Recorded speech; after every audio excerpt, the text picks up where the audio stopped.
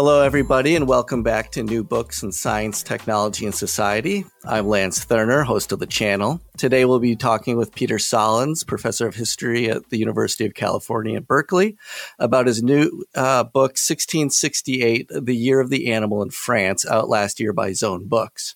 And this is a fascinating look at the role of animals in court and salon culture in the first decades of Louis XIV's reign in France.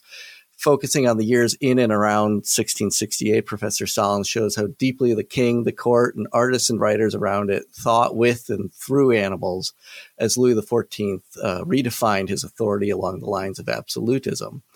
And through several institutions and initiatives of this years, he demonstrates how this thinking with animals unfolded and evolved into a new political philosophy of imperial rule. And before we start, I want to add just that it's unfortunate that this is a podcast and not a video interview. For one of the great pleasures of this book are the many illustrations and plates that Professor Solans analyzes very closely and trenchantly. And I hope that whoever's listening will go out and get the book to enjoy that. So that said, welcome to the show, Peter. Thank you. Thank you for having me. Can we start with just a little bit about your intellectual background and how you became interested in early modern animals? Sure. Actually, I'm a bit of an accidental historian.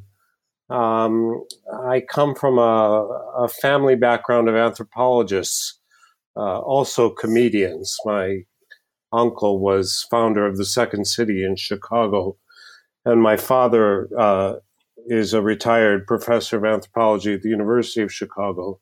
I knew I wanted to go to graduate school, but I wasn't quite sure on the field, and it was a bit of a chance encounter with one of the great early modern historians of the time in the mid-1980s, Professor Natalie Zemon Davis, that led me to the period. My relationship with France is much more longstanding and goes back to childhood. In fact, I spent several years growing up in that country, so I had the language and an intuitive sense of things. But it was really exposure to the work of Natalie Davis that led me towards the early modern period. And I did my work at Princeton, my graduate work, and I wrote a dissertation on the French-Spanish borderland and boundary. And in some ways, it's a set of approaches that have followed me throughout my career as an historian. am very interested in the construction of French identity, but rather than start at the center, either the symbolic center or the geographic center, and so on, I've always approached these things from the outside, as it were, from the periphery. And so my work on the French-Spanish borderland was an attempt to make sense not only of the history and formation of the border, but also the development of national identity in the borderland. And as I say, it's an approach which I've pursued through 4 or 5 books in my career, including work that I did elsewhere in the Pyrenees on forest management and environmental history, which may sound somewhat distant from this kind of approach, but I was particularly fascinated by a set of events around 1830 where young peasant men partially disguised themselves as women in order to chase out forest guards and charcoal makers from the forest, this in an attempt to push back against the National Forest Code of 1827. So I did a little book on that called Forest Rights, the War of the Demoiselles in 19th century France. And then I returned to my concerns of immigration, the history of nationality, the problem of citizenship, all focusing on the pre-modern period, on the period before the Industrial Revolution, before the democratic revolution of the late 18th century. And I had finished a book on naturalization. and the naturalization of foreigners in France that spanned the period from the early 16th century to the early 19th century. And like many historians, was kicking around the archives looking for my next project. And I became particularly intrigued by a set of events that have long been known to historians, but have still lack their modern or contemporary treatment. And these are the so-called animal trials that took place in the Renaissance in the 15th and early 16th century into the 17th century, particularly focused in France, and particularly in one region of France, in Burgundy, in which animals were actually treated not just as sentient beings, but as beings with legal personalities. And so they were held responsible for criminal acts, such as, for example, pigs running wild in village that would commit infanticide were put on trial, given lawyers to defend them, prosecutors to pursue cases against them, jailers to secure them while they were being treated, and so forth. I thought, what a great story! What an interesting,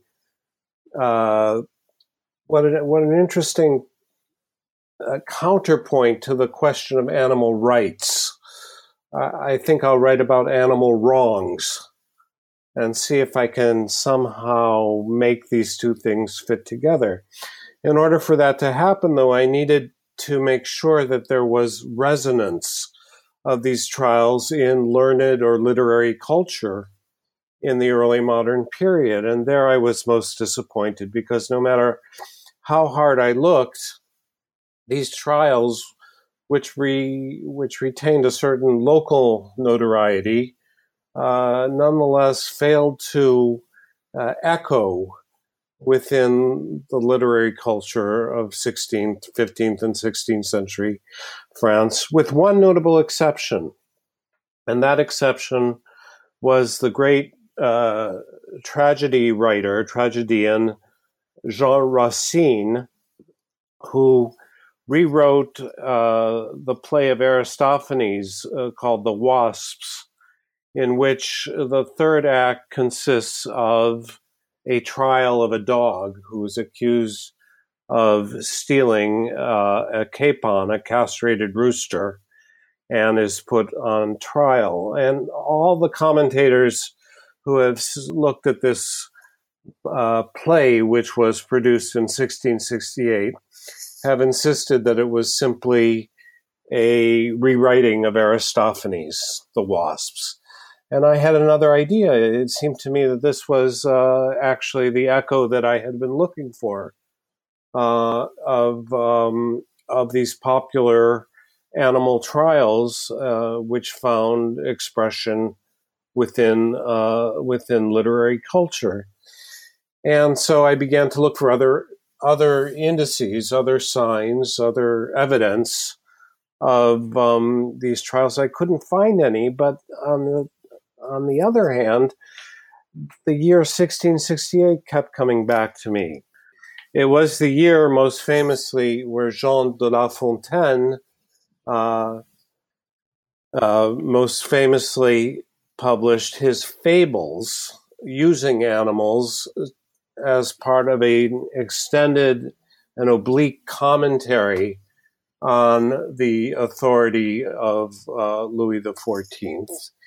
And the more I looked into the year 1668, the more I recognized that it was very much an animal moment, not unlike today, in which animals found themselves present in all sorts of media, in tapestry, in painting, in philosophical texts, in literary culture, and in writing, and in all sorts of different contexts as well, that is, put to different uses, put to different purposes. And out of this inquiry as to why this should have happened at one moment, this clustering of images and uses of animals at one particular moment in time, eventually came this book, which retained the title 1668, The Year of the Animal in France. Great. That's a great introduction, getting us into the book. So then to kind of think of the book to start with as a whole, in recent approaches to intellectual history and in animal studies, we've become familiar with the idea that the category of animals and animality or animalness can be a useful foil for looking at social thought. And of course, in all of that work, Descartes is a prime example. How does it change things in this book to look at actual, real, concrete living things and their presence in the past? Well, again, I think that what's distinctive here is the convergence and the unexpected convergence of these, as you put it, very concrete uses of animals throughout a wide variety of media, from painting and tapestry to writing and drawing. And as I began exploring this topic, it became obvious to me that this animal moment took shape under the shadow of two big figures, one political and one philosophical. And so the two figures were Louis XIV, who had just assumed his reign in the year 1661, and who spent the decade of the 1660s really building up the symbolic apparatus that was to become what we know as absolutism, the political form of absolutism. And the other figure, as you mentioned, was René Descartes. Now, Descartes was dead by now. He died actually in 1650 in Sweden, where he was consulting with Queen Christine.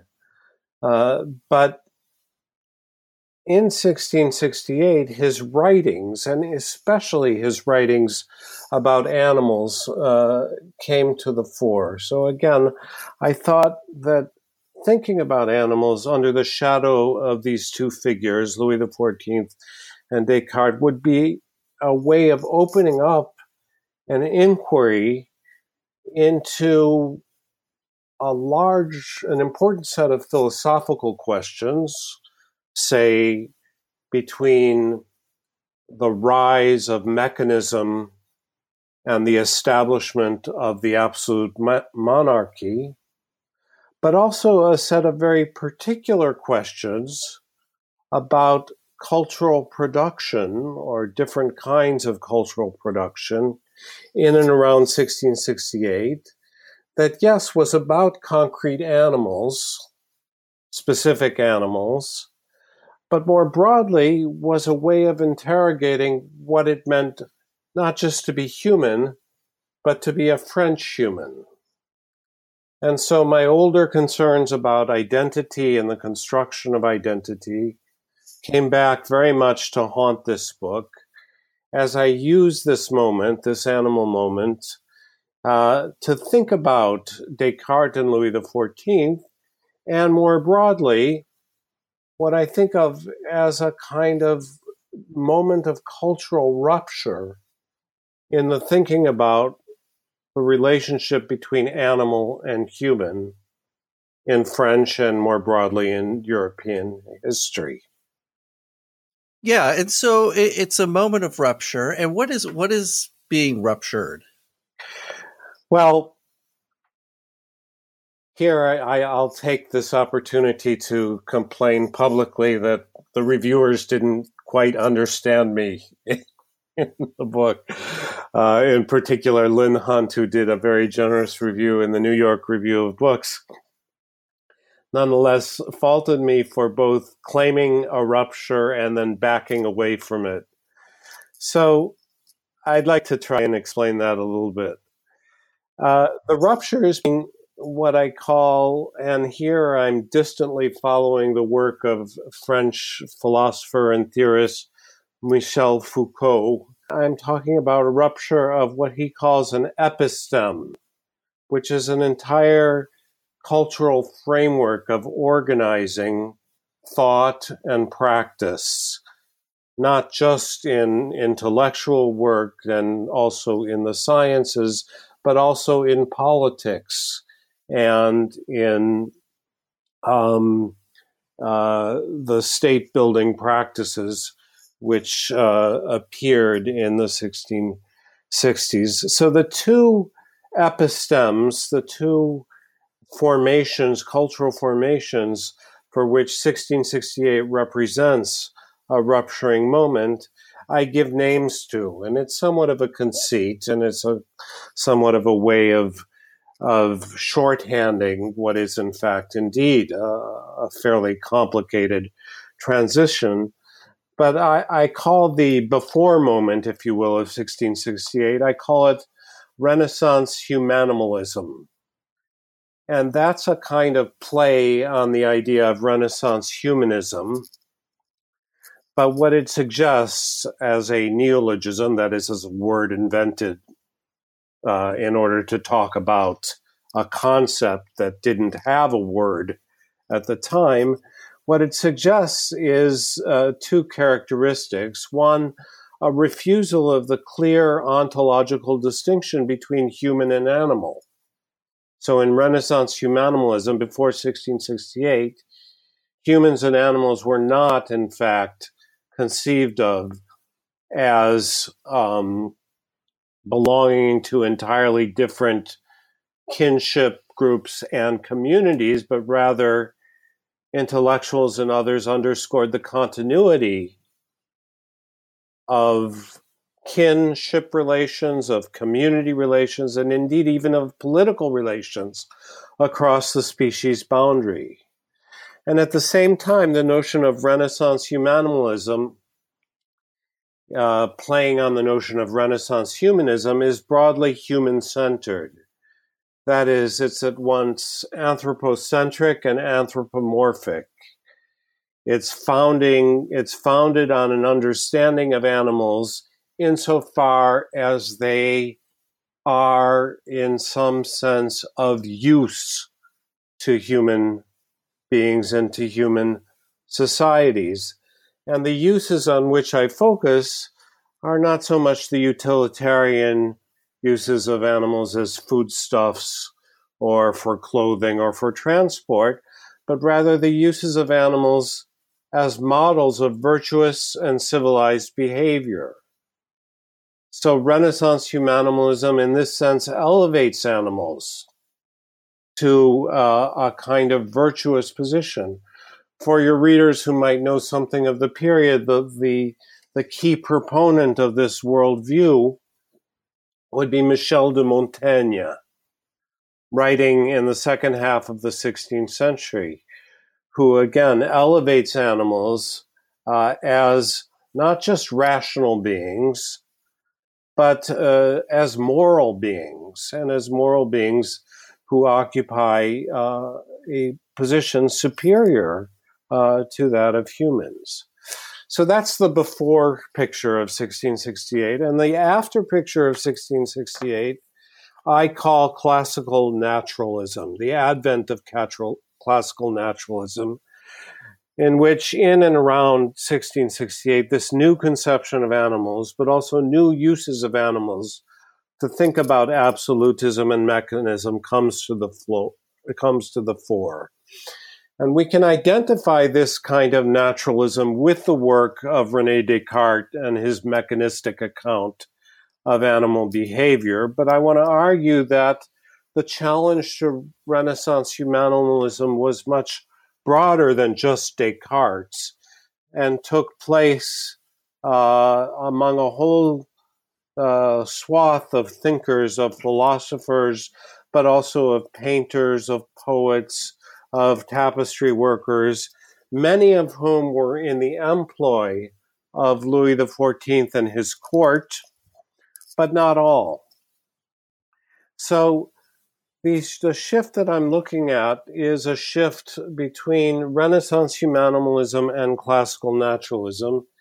And my critics in the book have said, well, he makes too much of this single moment of 1668 because he goes on to show how, in fact, the shift was hardly as complete as it would be stated, as it's just been stated, for example, and how any number of individual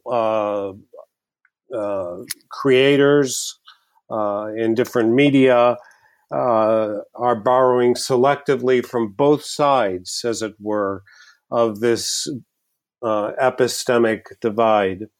And that's actually part of the argument of the book, and I think part of what I'm trying to contribute to a particular approach to intellectual and cultural history is that things change, culture changes, intellectual paradigms change, worldviews change, but people don't wake up that morning differently.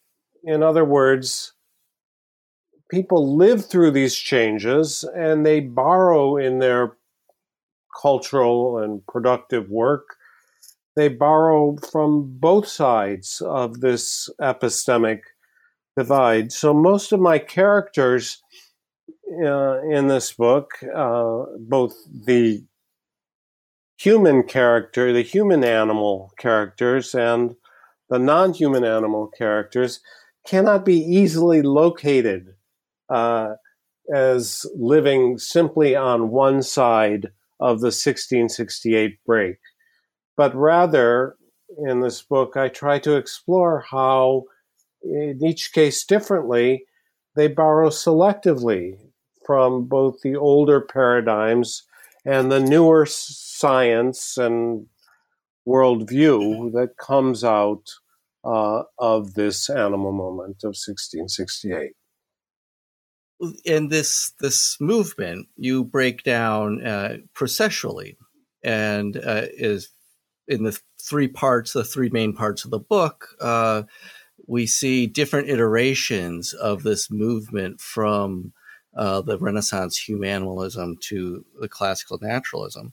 Can you explain a little bit what you see in this step-like fashion? Sure. And I would insist to your listeners how everything that happens in this book happens under the shadow of these two larger-than-life figures. The absolutist monarch Louis XIV, who is actually going to reign from 1661 all the way to 1715, and René Descartes, who, even though he dies in 1650, his influence in the second half of the 17th century is a shadow that informs most intellectual and cultural endeavors. So the very first part of the book actually turns to the establishment of an institution that helps to explain this sudden and remarkable convergence of animals in all sorts of different media, in all sorts of different uses. And that is the founding of the Royal Menagerie of Louis XIV, the Royal Zoo of Louis XIV, which was first built in 1664 and fully populated by 1668. And here, I think, is one of the explanations, even one of the causes for that can account for this sudden and remarkable convergence, because animals are not simply abstract figures, nor are they only metaphors or literary devices at this point. For the very first time, at least for the court of France, which is not yet established at Versailles, but Versailles is already established as the pleasure garden of the king, and so it's frequently visited by the courtiers as well as by important foreigners and others. At this, in this pleasure palace of Louis XIV, the Royal Menagerie is the first garden pavilion to be constructed. And it actually serves as a kind of model of the royal palace that will not be finished until 1678, that is, until 15 years later, but that is quite literally modeled on a royal zoo. So we have a palace that's actually modeled on a zoo. And the very first part of the book is about this peculiar status of animals and very specific kinds of animals. And in this very first part, I insist on the importance of exotic birds as the models of both courtiers at the court of Louis XIV and as the most prominent denizens of the Royal Menagerie or the Royal Zoo. And I look at these animals and how they were portrayed in early literary accounts in order to establish, again, this pre-1668 identity of animals as precious beasts. And I use the word precious both in the sense of being valuable and exotic and rare, but precious also in the sense of fitting very much into salon culture, the culture of what we know as preciosity, in which these animals in early literary accounts are given attributes and described in such a way that is convergent with the tenets and principles of literary preciosity in the 1660s. The book then turns to what I call the visual afterlives of animals, because although these animals may have led short and likely unhappy lives in the sense that we don't have a lot of information about how they were treated or how the Royal Menagerie was actually managed, but we do have a sense that the rate of replacement of these animals was really extraordinarily high, suggesting, again, that their lives were not particularly well spent or spent in comfort in that sense. But what I'm really interested in is not so much their lives as their afterlives, and their afterlives in the second part of the book in three different contexts. One is in the context of royal tapestry making and the decorative arts. The second is in the context of natural history and the establishment of a great anatomical dissection project at the court of Louis XIV. And in the third case, in the context of what was known as the science of physiognomy, that is, the use of animal bodies, and in particular animal faces, in order to disclose certain characteristics of how human passions find expression. So the second part of the book is devoted to this visual afterlives of animals. And the third part of the book turns to Descartes and the shadow of Descartes itself, and looks at a number of particular incidents, perhaps Most famously, at the time, although historians today aren't as aware as perhaps historians of an earlier period, the most famous are the very first xenotransfusion experiments in France. Xenotransfusion is the transfusion of blood from one species to another, and in particular, it's the use of animal blood for therapeutic reasons. So I spend a chapter, and I could have spent an entire book talking about this, a chapter called Beast in the Blood, about the different incidences, and there were almost a dozen such transfusion attempts in 1667 and 1668, in attempts to cure madness, to cure various diseases, human diseases, and so forth. The second chapter within this third part of the book has also drawn some attention among reviewers because it's about how three very specific chameleons, one belonging to a Salon leader, Madeleine de Scudéry, two belonging to her, and one belonging to the naturalist and natural historian Claude Perrault, who was in charge of the dissection project, how these three chameleons became part of the debate about animal soul in the 17th century, really in the 1670s.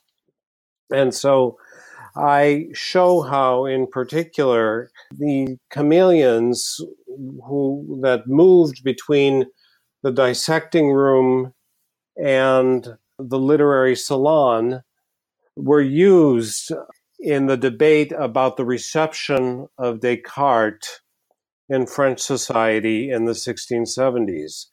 And despite the fact that two of these chameleons found their fame within a literary context, and one was dissected and drawn in the project on anatomy and natural history, I try to show how, in fact, the authors of these texts, Madeleine de Scudéry on the one hand and Claude Perrault on the other, were united in their opposition to the Cartesian view of the beast machine, and how they came to both use their chameleons as part of an argument against Descartes.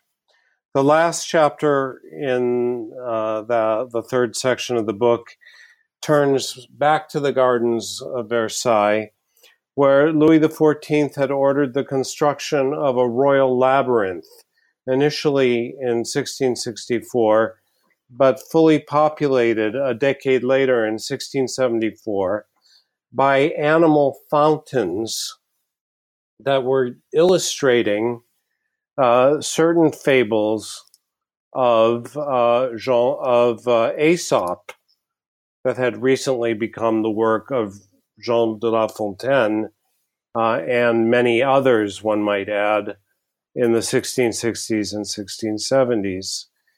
And I was particularly interested in this chapter in the reasons that Louis XIV chose not to use La Fontaine as his official author for the animal fables of Aesop, but rather picked a courtier who was much more, shall we say, sympathetic to his worldview, and how this complex of the Royal Labyrinth of Versailles came to embody the very fable of absolutism that I explore in the third section of the book.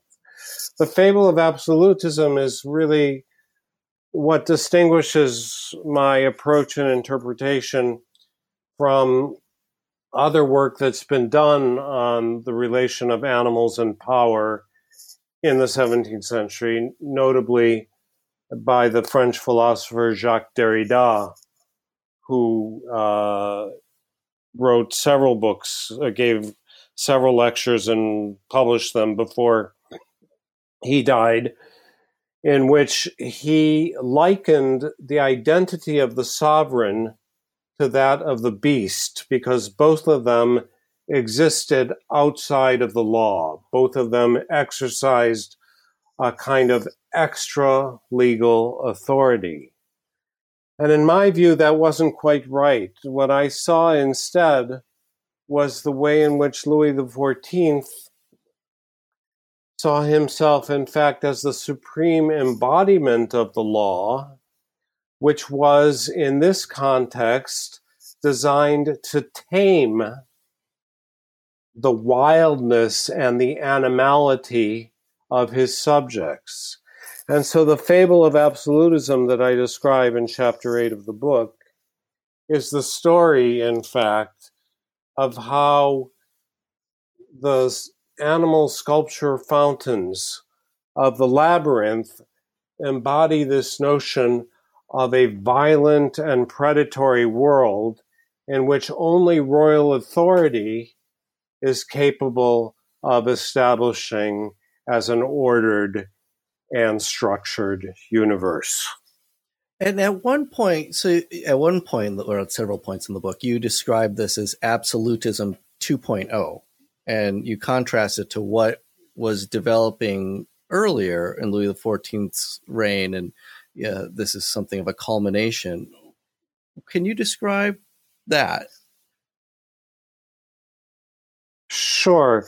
Again, that has to do the 1.0, 2.0. It's a bit of a conceit, a nod to the way in which we think about stages in the world of IT and so forth. But it is pointing to a kind of before and after understanding of the model or construction of absolutism, in which 1668 is the kind of hinge or turning point in that sense. And I argue that before 1668, in this early version of absolutism 1.0, Louis XIV is really borrowing the notion of animals drawn from Renaissance humanimalism.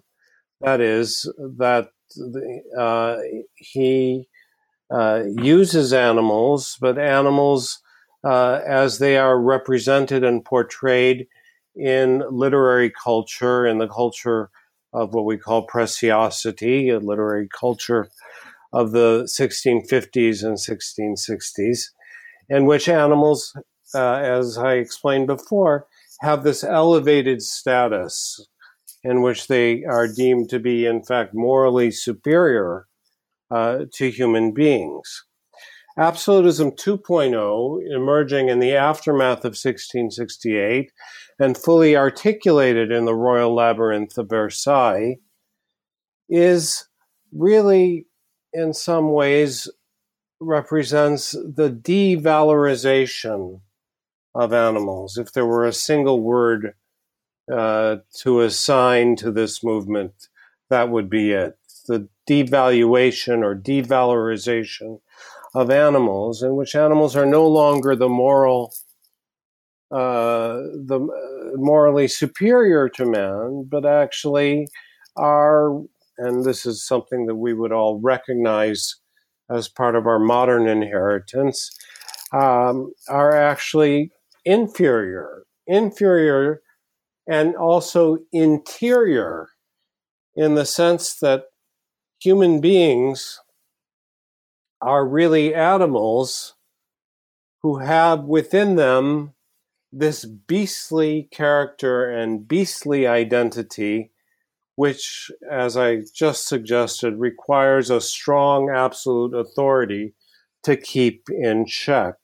So Absolutism 2.2 is about strengthening the authority of the king in order to keep the bestiality of his subjects from disrupting the cultural order.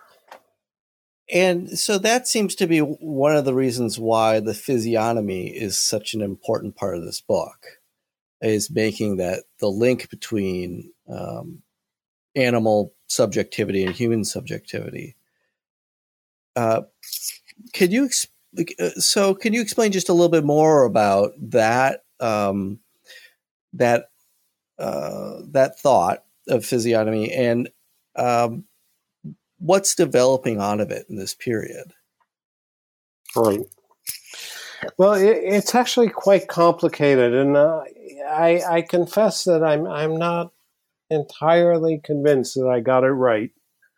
And I think most historians who work on complicated problems like this, if they're honest with themselves, really do maintain or continue to entertain doubts, even about the theses and the frameworks that they are most deeply invested in.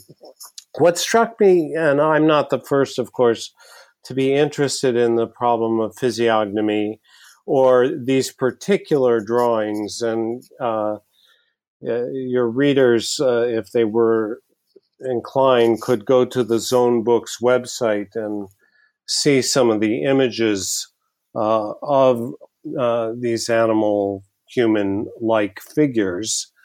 But what I was struck with in this is not so much entering into the debate about the author of these drawings, Charles Lebrun, and whether he was trying to argue about the identity of animals and humans or the difference between animals and humans.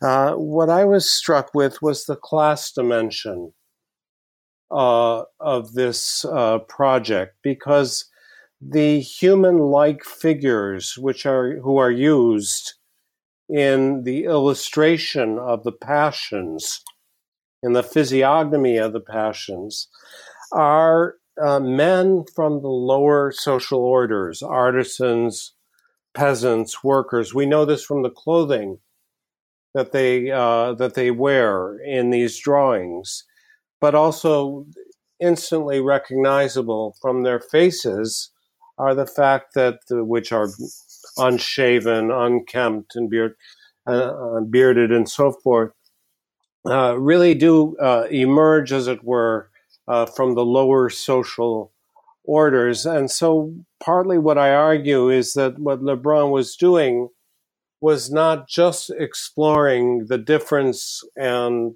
convergence between humans and animals in his portrayal of these animal-human faces, but also insisting on the distinction between the civilized and the bestial, and identifying that distinction, or rather mapping it onto a social hierarchy that found its foremost expression at the court of Louis XIV. So as we're coming towards the end of the interview, I want to ask one question about the sources used here. As I mentioned in the opening, your analysis and this, well, the book is very beautifully illustrated, and your analysis of the images are penetrating and extremely fascinating. Why is it that visual sources are so useful in telling this story compared to other kinds of sources? Well, it's an excellent question, and I'd like to actually insist on one part of it, which is that the visual sources that I came up with are very much the story. In other words, the visual materials, whether they're the tapestries or other elements of the decorative arts, whether they're the engraved engravings of natural history used by Claude Perrault, or whether they're the illustrations of Charles Lebrun in the physiognomic drawings. These sources are not there in my book to simply illustrate a transformation that can be well and easily identified outside of it. They are the transformation. They are the object of analysis. They are what is revealing about the changing ways of thinking about human-animal relationships. So I think it's important to stress in that sense, and different historians will use visual materials differently. It's often the case that historians believe that, art historians can treat visual materials as the subject of their work, but we historians who work on politics and natural science and other things are only using illustrations, as the word suggests, to illustrate transformations that are taking place in other domains.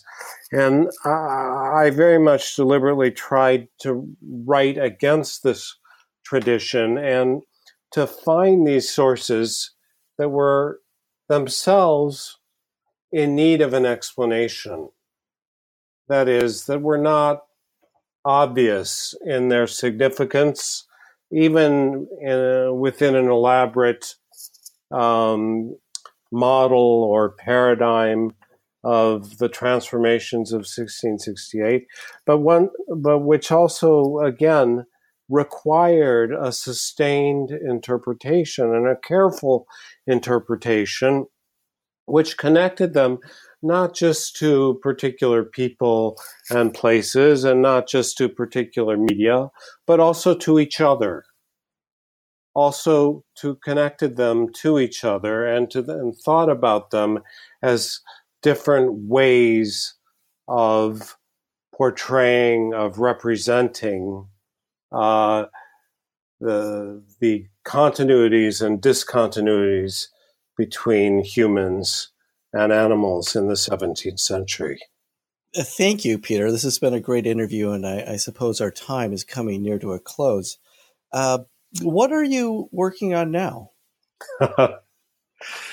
I laughed because, like many historians, you finish a book and you ask yourself that for some time. I mean, some people have a good idea right away of what they want to do. I've been musing around the question of animals in the 17th century. I had thought of continuing the story into the 18th century and the French Revolution, but was dissuaded from doing that because a very well-known and accomplished historian of the French Revolution in France by the name of Pierre Cernat has just published 2 big books on animals in the French Revolution. So there would be no point in pursuing that topic.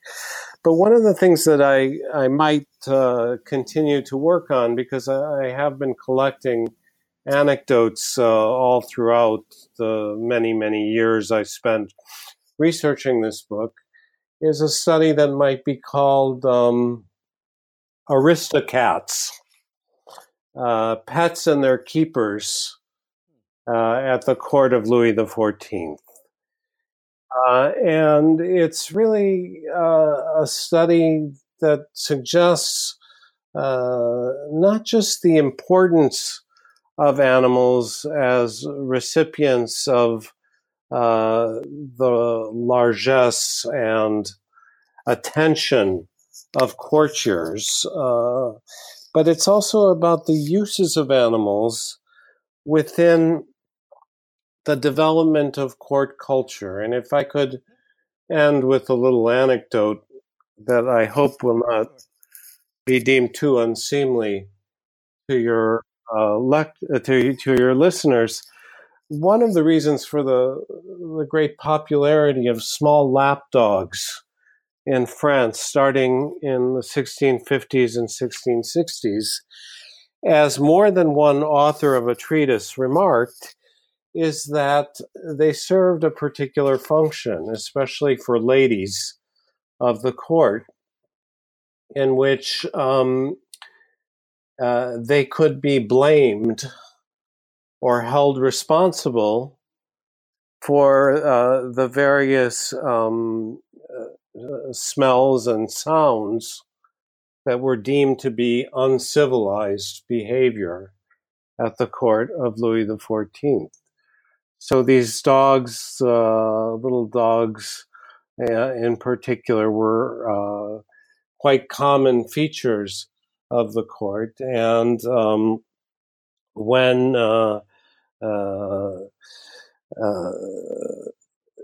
shall we say, more bestial behavior was inadvertently